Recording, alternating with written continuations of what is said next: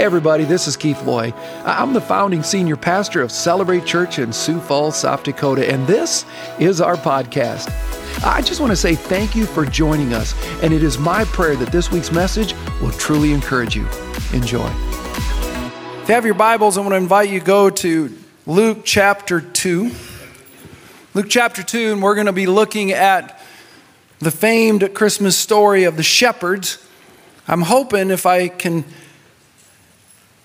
have a little fun with you. And when I say that, not more of entertainment, but maybe more educational as we look at the shepherds, because I think there's an incredible things that we can learn. But to do that, I actually shared this before. I think you might appreciate it again. Twas the night before Christmas and up in the North Pole. Things were not going very well. And poor Santa was wondering, should we even go? You see, the reindeer all had diarrhea. And there was no way they were going to fly. And the elves, oh my goodness, they were so backed up with gifts, Santa was like, why? It was a nightmare. So he decided he would just retire to his own little quarters for a moment and sip some hot chocolate, only to discover that the cupboards were bare. The elves had drank all the hot chocolate. Frustrated, angry, he went over to the refrigerator and he poured himself a nice glass of milk. And he was going to settle down in his chair and just kind of relax, breathe a little, count to 1,000,000. On the way there, he tripped though. And not only did he spill his milk, his favorite mug was now shattered all over the ground. Let's just say Santa was ticked. Well, good news. One of God's precious little angels, Joy, had been watching this unfold and thought, this is an important moment. I need to come to Santa's aid and bring him a little Christmas cheer. So she grabbed her favorite Christmas tree and went down and knocked on his door. And Santa opened the door and said, "What?" She smiled and said, "Hi, Santa. I just wanted to bring you some good Christmas cheer. So I bought you my favorite Christmas tree. Where would you like me to stick it?" Now you know the legend of how angels got to the top of the tree. So it's terrible, you know. Some of you are like, I thought we were coming to church, but I just like the thought of a little angel going, "Oh." But I say that because I alluded to it in communion. Now you'll never look at a tree the same, will you? You know, that right there, that's Santa's fault. But there's a lot of people that I just don't think get Christmas. They just miss it. They get lost in all the pageantry that goes on. Even Christy talked about the fact when talking to moms, and we start thinking it somehow it's an event. It requires a lot of planning, preparation. We got all this stuff to make Christmas a success. And folks, everybody look up here. Jesus already made Christmas a success, all right? It wouldn't matter if your tree lit on fire and everything burnt to the ground. From heaven's standpoint, Merry Christmas. And here's why, because eventually it'll all burn up anyway. The only thing I care about when it's all said and done is that Jesus and God say to me, "Welcome home, my good and faithful servant." Now that'll be a Christmas to celebrate. See, we can get lost in it, can't we? All the hurry and the hustle, but it's all the pageantry of it. It's not an event. Christmas is an experience. And it only happens when you really know Jesus. Other than that, it's just a holiday that goes all back in the box. And we get ready for the ball to drop and start a new year. Same old, same old. Bah humbug that, man. I like Christmas. That's why I think Christmas ought to just stay up 365 days a year. I like Christmas because the Savior has come. And so God so loved the world that he gave him for my sin. Boy, I don't deserve that. That's a pretty good deal. Amen to that? But here's my question. We're going to look at Luke 2 here in in a moment. But here's my question. What defines you? I want you to think about that for a moment. What really defines you? Because everybody here is defined by something or someone. Everybody here. Everything in your life, you live out of your identity. Did you know that? The question is, what's your identity? Maybe another way to ask it is, what do you want to be known for? Because I'm amazed how many of God's people I think would gain the whole world and lose their soul and be fine with that. I should wonder, I have to ask it. I mean, what do you spend your time thinking about? Has the economy frustrated you? Hasn't me. What defines you? Because catch this, whatever defines you, it's highly possible you'll never walk away from it. That's why in a crisis you do what you do and act the way you act. It's how you and why you talk about other people the way you do. All of that's out of your identity. I mean, Jesus said it, your mouth will speak what's in your heart. So all of those inappropriate waves tell me a lot about what's going on in their inside. What defines you? God knows it. Satan knows it. Are you willing to admit it? This is important because it really sets up the most popular part of the Christmas story. Part of it was made fame by a show called A Charlie Brown Christmas. I'm pretty sure everybody's probably seen it. If you haven't, you're going to hell. And so, but because I don't know how you could go through life and not see it. I know some of you are going, I haven't seen it, I'm going to hell. Anyway, and so you get home, you can watch it. But here's the deal is, most people have. It's part of the classics. You know, classics like Rudolph the Red-Nosed Reindeer, Frosty the Snowman. I mean, it's seen every year. It's a Wonderful Life. Those are all classics that people at one point in their life had seen. Now, the writer of A Charlie Brown Christmas is Charles Schulz, who was a very deeply committed Christian. Loved Jesus. In fact, when they went to air it, the network said we won't air it because they include this part of the Christmas story in it. And he said, it stays or it doesn't plays. I mean, it's just the way it is. He was resolute about it. They threw their hands up and said, okay, and it's been around. It's probably why so many people know the story of the shepherds, but I'm not sure they know the story of the shepherds. If you don't know Charlie Brown Christmas, we'll come back to it in just a moment because there's some significant things that I want to bring out that happened to these shepherds. So I want you to look at the screen, if you will, and I just want to look at the first verse, and then we'll look at the whole story in a minute, because the first verse of their story, there are 4 key pieces that so often get missed. Here's what it says. Luke 2, verse 8. That night, there were shepherds. If you like to circle something, or highlight, you might want to do the word night and shepherds. So that night, there were shepherds staying in their fields nearby. Notice nearby. Remember, Joseph and Mary delivered Jesus in Bethlehem, which is right next to Jerusalem. It's very important you catch that. So they're nearby, they're by Jerusalem, they're by Bethlehem, guarding their flocks of sheep. That night, this particular night, there were shepherds staying in their fields nearby Bethlehem, Jerusalem, guarding their flock of sheep. 4 key pieces. Night, shepherds guarding sheep. Night, shepherds guarding sheep. Say it with me. Night, shepherds guarding sheep. Say it again. Night, shepherds guarding sheep. See, it was that night. Like every other night in some extent, but when you peel back the layers and look at the original language, we tend to take things for granted. Our world has changed dramatically. But if you were to pull these words apart, that night means a time when moral decay, moral stupidity was at its height. Sort of today, it's somewhat the same. We think in the dark we can actually hide something. Isn't that interesting?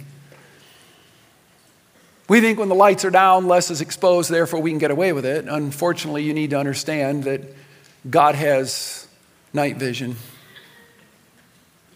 Nothing's hidden, that's what the Bible says.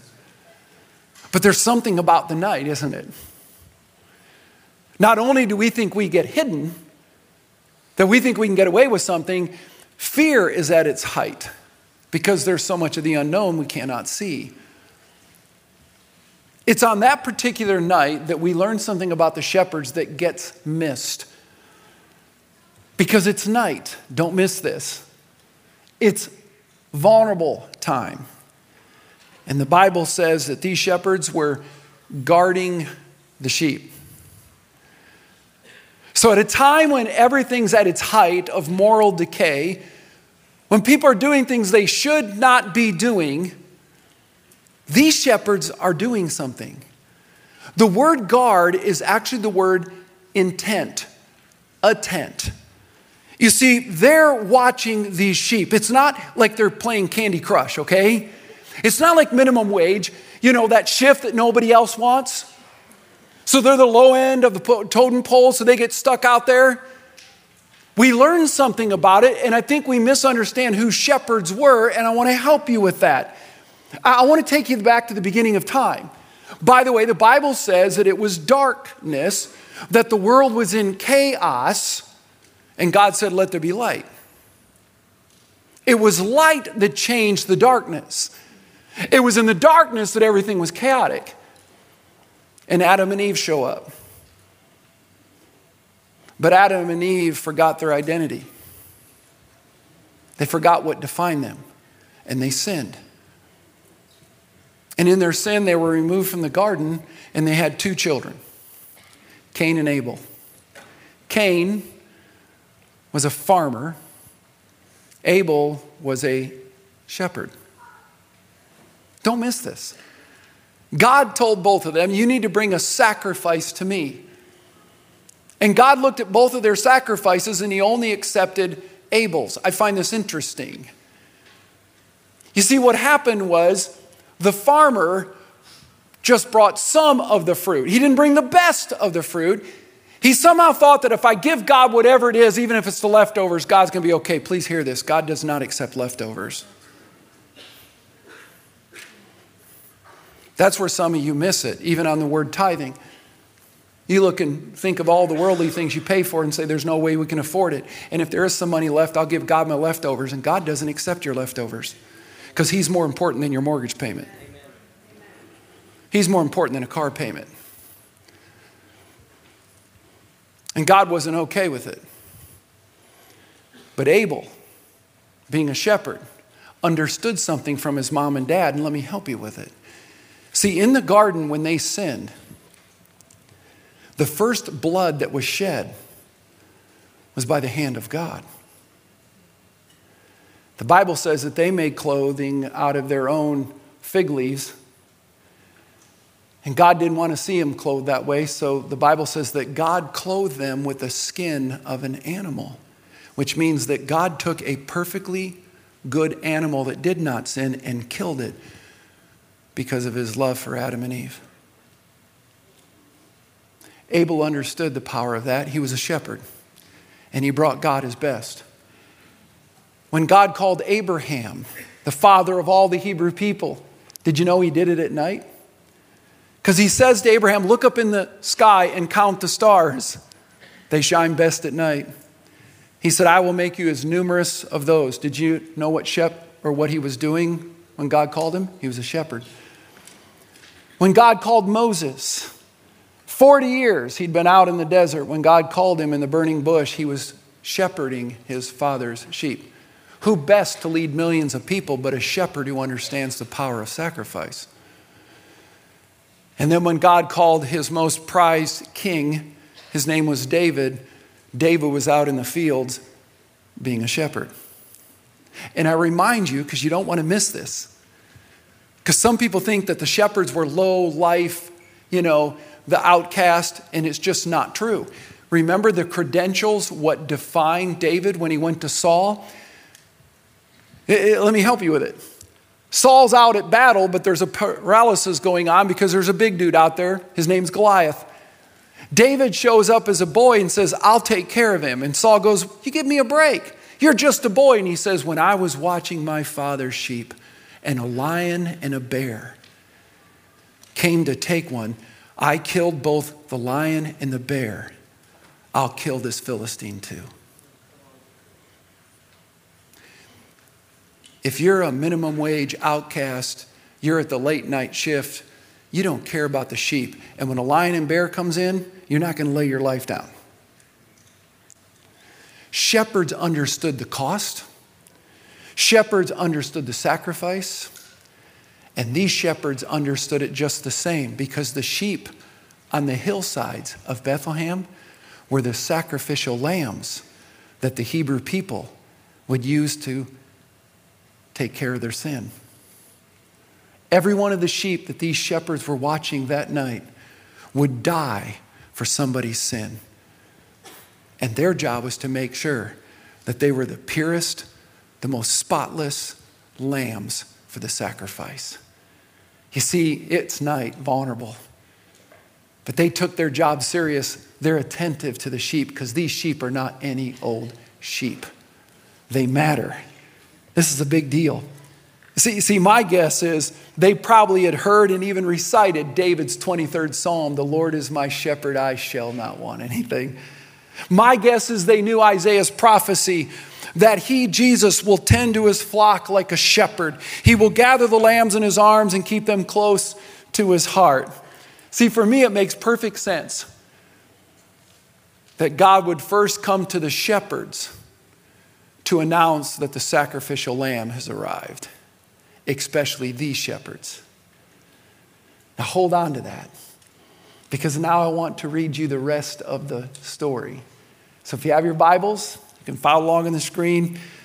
Luke 2, beginning again in verse 8, that night there were shepherds, not any old shepherd, staying in the fields nearby because they're guarding, they're attentive to the flock of this sacrificial herd.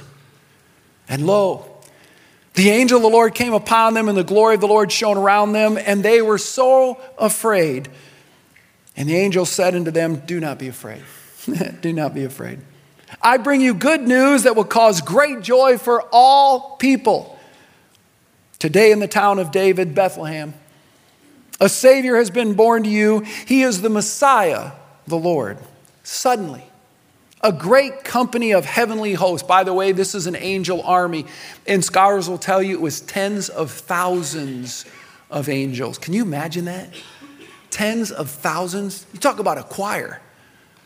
Appeared with the angel, praising God. Notice what they do and in the order they do it. Praising God, saying, glory to God in the highest, and on earth peace to those on whom his favor rests. Now here it is. As soon as the angels were gone, the shepherds said to one another, let us, have I lost you? What color am I wearing? Okay, just making sure. Okay.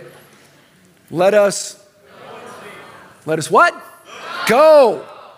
Let us go and see this thing which has come to pass, which the Lord has made known to us. Watch this. So they hurried off. Some translations say they made haste. Others say they went quickly. Very important. And they found Mary and Joseph and the baby who was lying in the manger. It's here that I want to focus. The Greek word, okay, for they hurried, they made haste, they went quickly, doesn't imply a hesitation, or they pondered or considered. God said it, that was enough. In fact, the word literally means they moved at a high speed with eagerness. The moment the angels went up in heaven, they looked at each other and went, Raisha! Now, why do I say that? Don't miss this, don't miss this. Evidently, their identity wasn't found in those sheep.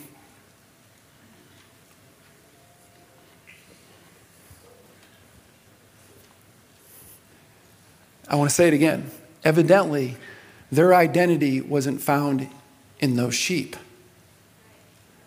These are Hebrew boys that were raised as Hebrew men. They knew the scriptures. They didn't find their identity on the sheep that they had been waiting on. They had been waiting on the sheep because the prophecy says, for the one they've been waiting for. Did you catch that? If you've lost you, let me just say it this way. You'll never walk away from what defines you, or it's very difficult. It's going to be a little hard for God to call you to do something when your identity is in your career, when your identity is in your marriage or your family or your kids or money or success or failure. You're stuck on the hillside.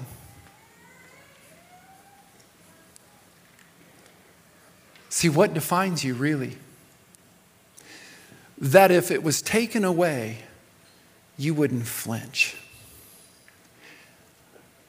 See, that was the problem with the rich young ruler when God said, oh, there's one more thing you need to do. Because he said, I've obeyed the Bible. He said, no, there's one more thing. Sell everything you have and come follow me. And he walks away from Jesus. Think about this. He walks away from Jesus as if what he would lose would be greater than Jesus. Think about that. Sell everything you have, come follow me. Follow Jesus. But the Bible says he turned and walked away because he had a lot of money. Think about this. Whatever he had is a whole lot less than Jesus. But that's defining him. He couldn't go to Jesus because his money defined him. Imagine, catch this.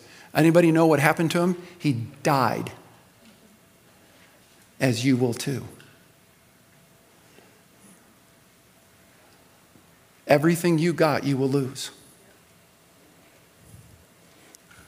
Gain the whole world, lose your soul.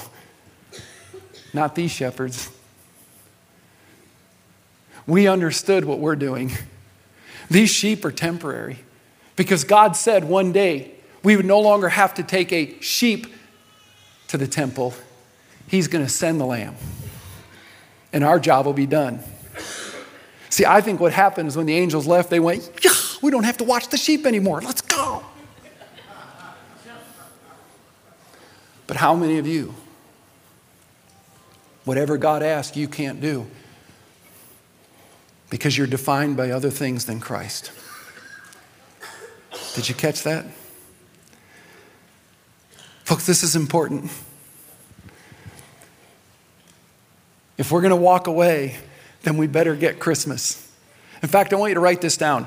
We all behave according to what we truly believe. Did you know that? We all behave according to what we truly believe. These shepherds understood their role, and they knew it was temporal because one day they would all be replaced, these sheep, by the Lamb of God. And now he's here. They've been waiting. Now he's here. And they could go. Back to Charlie Brown Christmas. If you've seen it, you may know what I'm about to talk about. I'd ask you not to shout it out or turn to the person next to you. But I think for some of you, I'm going to tell you something you'd never seen before. The whole movie is about Charlie Brown trying to figure out what Christmas is all about. His heart's not content, it's not happy, it's not at peace because everybody around him is celebrating Christmas and it's driving him nuts. Because he says it's got to be more than that. It's got to be more than the presents and the lights and all the pageantry in the show. You might remember that Lucy says it's all about money. It's all about money. Snoopy is all about the lights and the show and he's decorating his doghouse. So Charlie Brown is given this role to direct the Christmas play. He tries to get everybody to work together, but they're all lost in the pageantry of Christmas and just having fun.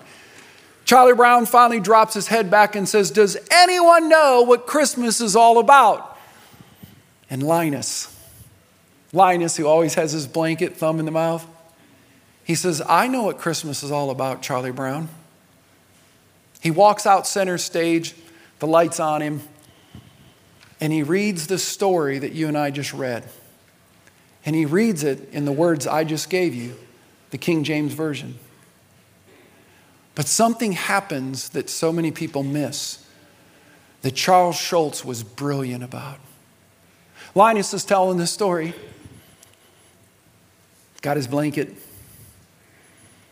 The lights are down, spotlight, and he says, and the shepherds were out in their fields that night, guarding their flocks, when suddenly an angel of the Lord appeared, and they were so afraid. And the angel said, fear not. And when he says that, he drops his blanket.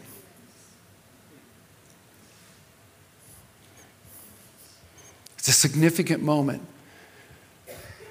that Charles Schulz wanted everybody to get.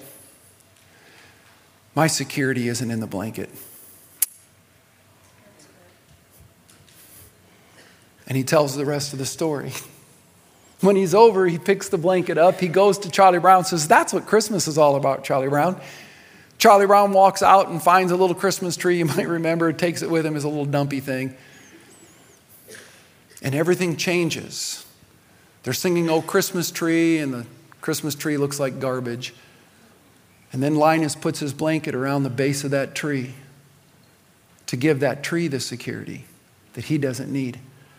And they start singing, "Hark the Herald Angels Sing." And the tree is transformed.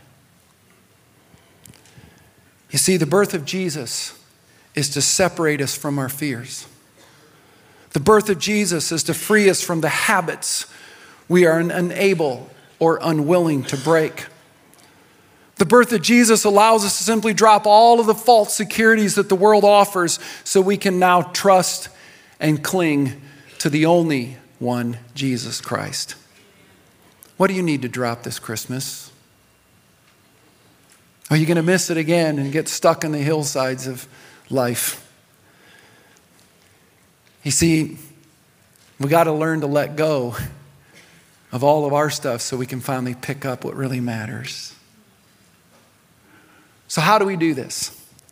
I'm going to give these really quickly, but we actually don't learn from the shepherds. We actually learn what the shepherds learned from the angels. I told you, keep this in order of what they say. And you need to know it's the vision of this church. The first thing the angels say is you got to meet Jesus. Remember what they sang? Glory to God in the highest. The first thing the angels do is praise God, not man. Did you catch that? The first thing the angels do. Why would they do that? Because they knew who he was. The mouth speaks what's in the heart, people. What are you known for? Do people know you to talk a lot about Jesus?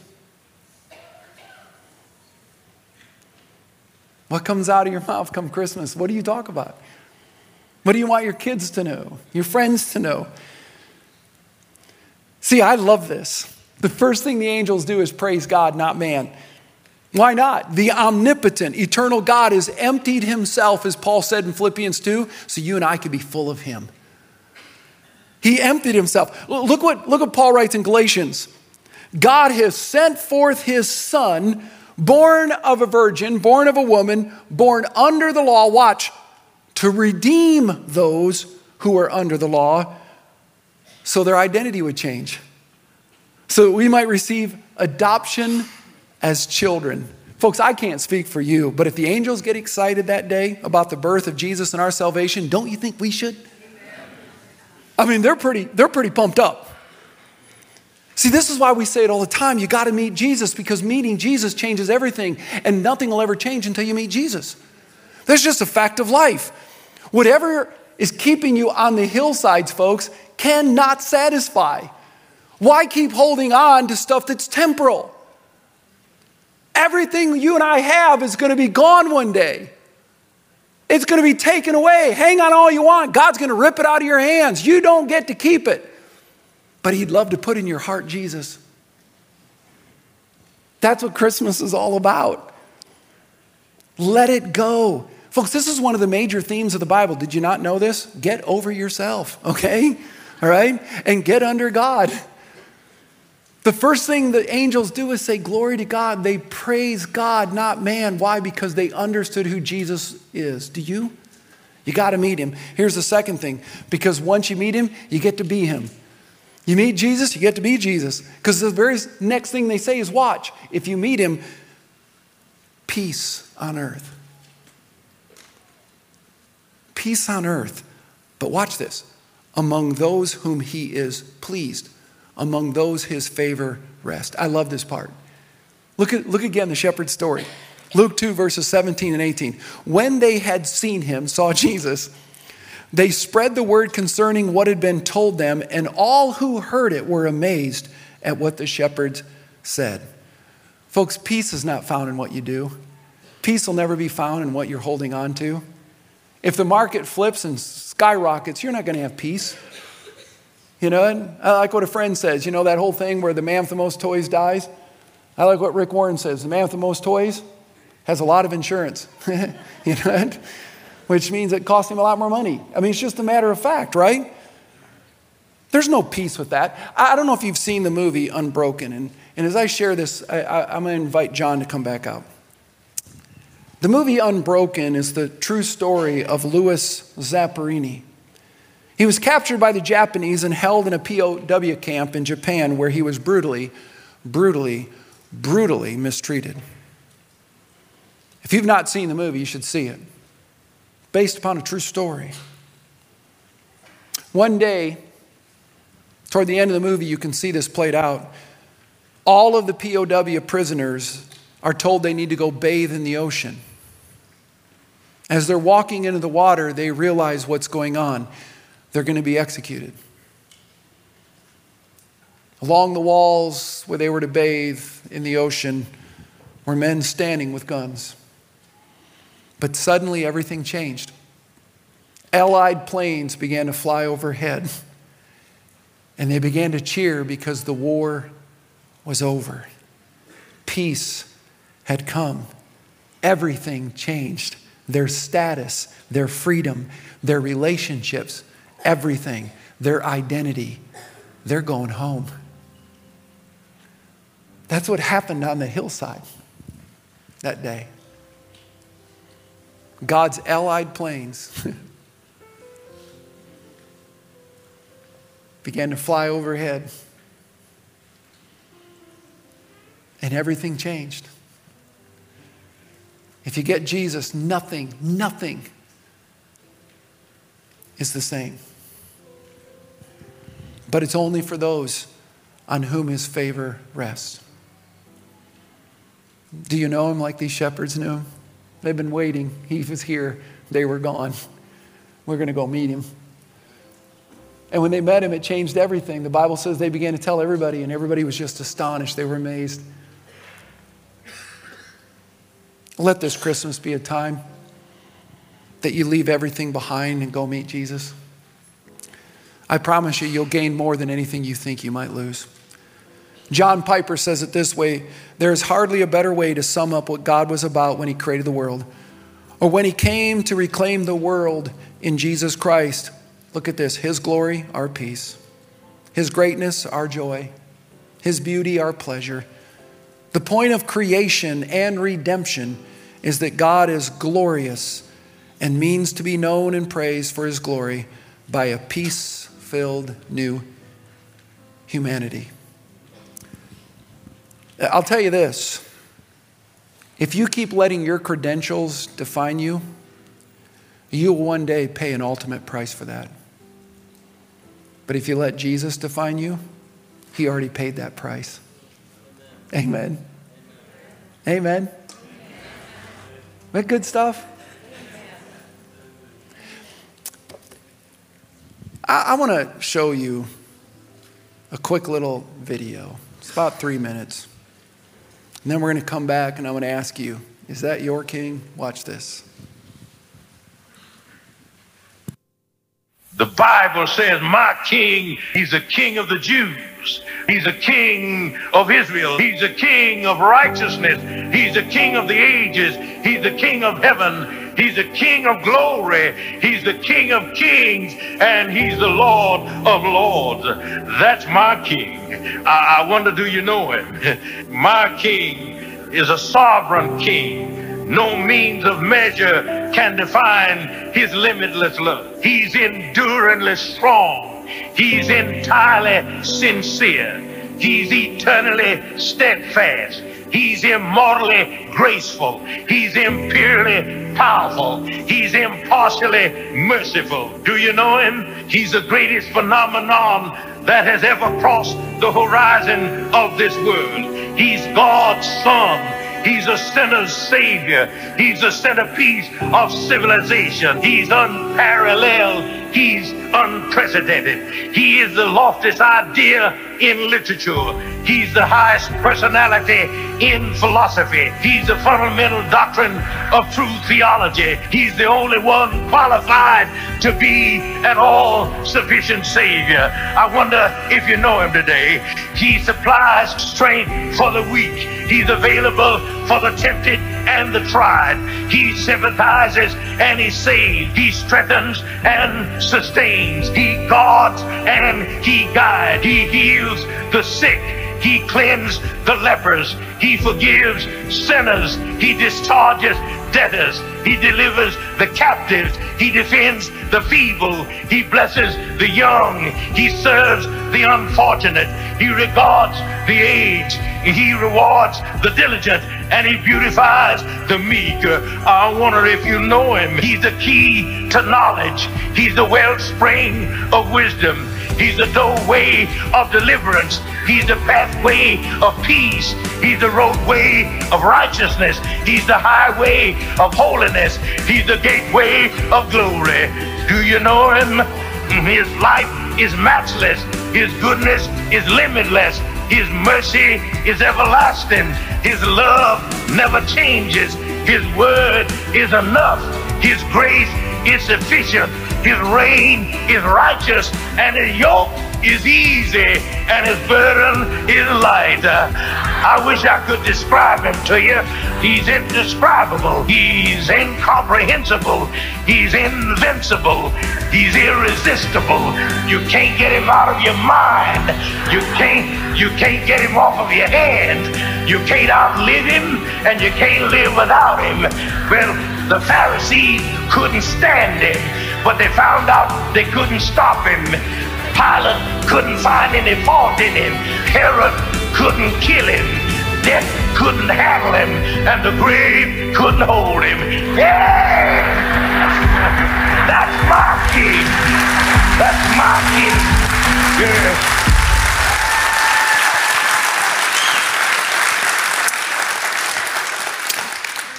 Father, right now, I don't know where people are at.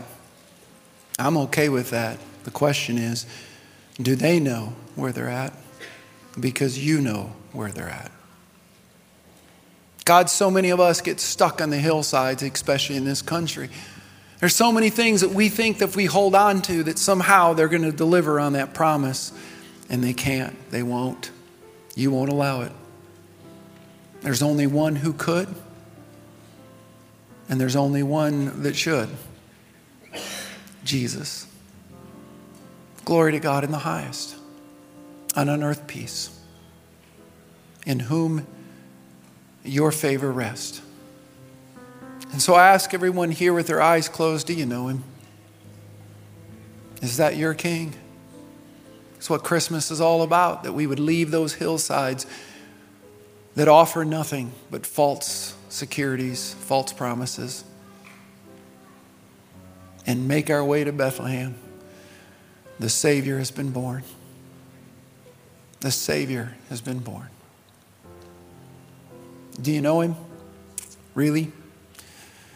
That's what Christmas is all about. Emptying yourself so you can be full of him. If you don't know him, boy, that Bible makes it clear. You can right now. And I'd be wrong if I didn't give you an opportunity. Just say in your heart, God, I'm wrong. I need to let go. There's things that I've held on to. And I let them go right now. I don't want to get stuck in a hillside. It's time to get to you. To worship you as the angels Glory to God in the highest. And peace in me. I give you everything. I lay it down. It's yours. It's time to go. Whatever you ask, whatever you want, here am I. God, I thank you. Father, I don't believe there's a greater prayer anyone could ever pray. As we learn from these shepherds and from these angels of what it means to meet you and be you, the world needs Jesus. And what a glory that we get to be light to that world and be you. God, thank you. In Jesus' name I pray. And everyone says, amen. Well, thanks again for listening. To hear more messages like this one, make sure to subscribe and check out our podcast channel for past messages. And if you like what you're hearing, consider rating it and even sharing it with your friends. It helps so much. You know, you can click the share button, take a screenshot and share it on your social stories and tag us at Celebrate Church. For more content from Celebrate and to connect with us, go to celebrate.church. We love you and we believe in you. God bless.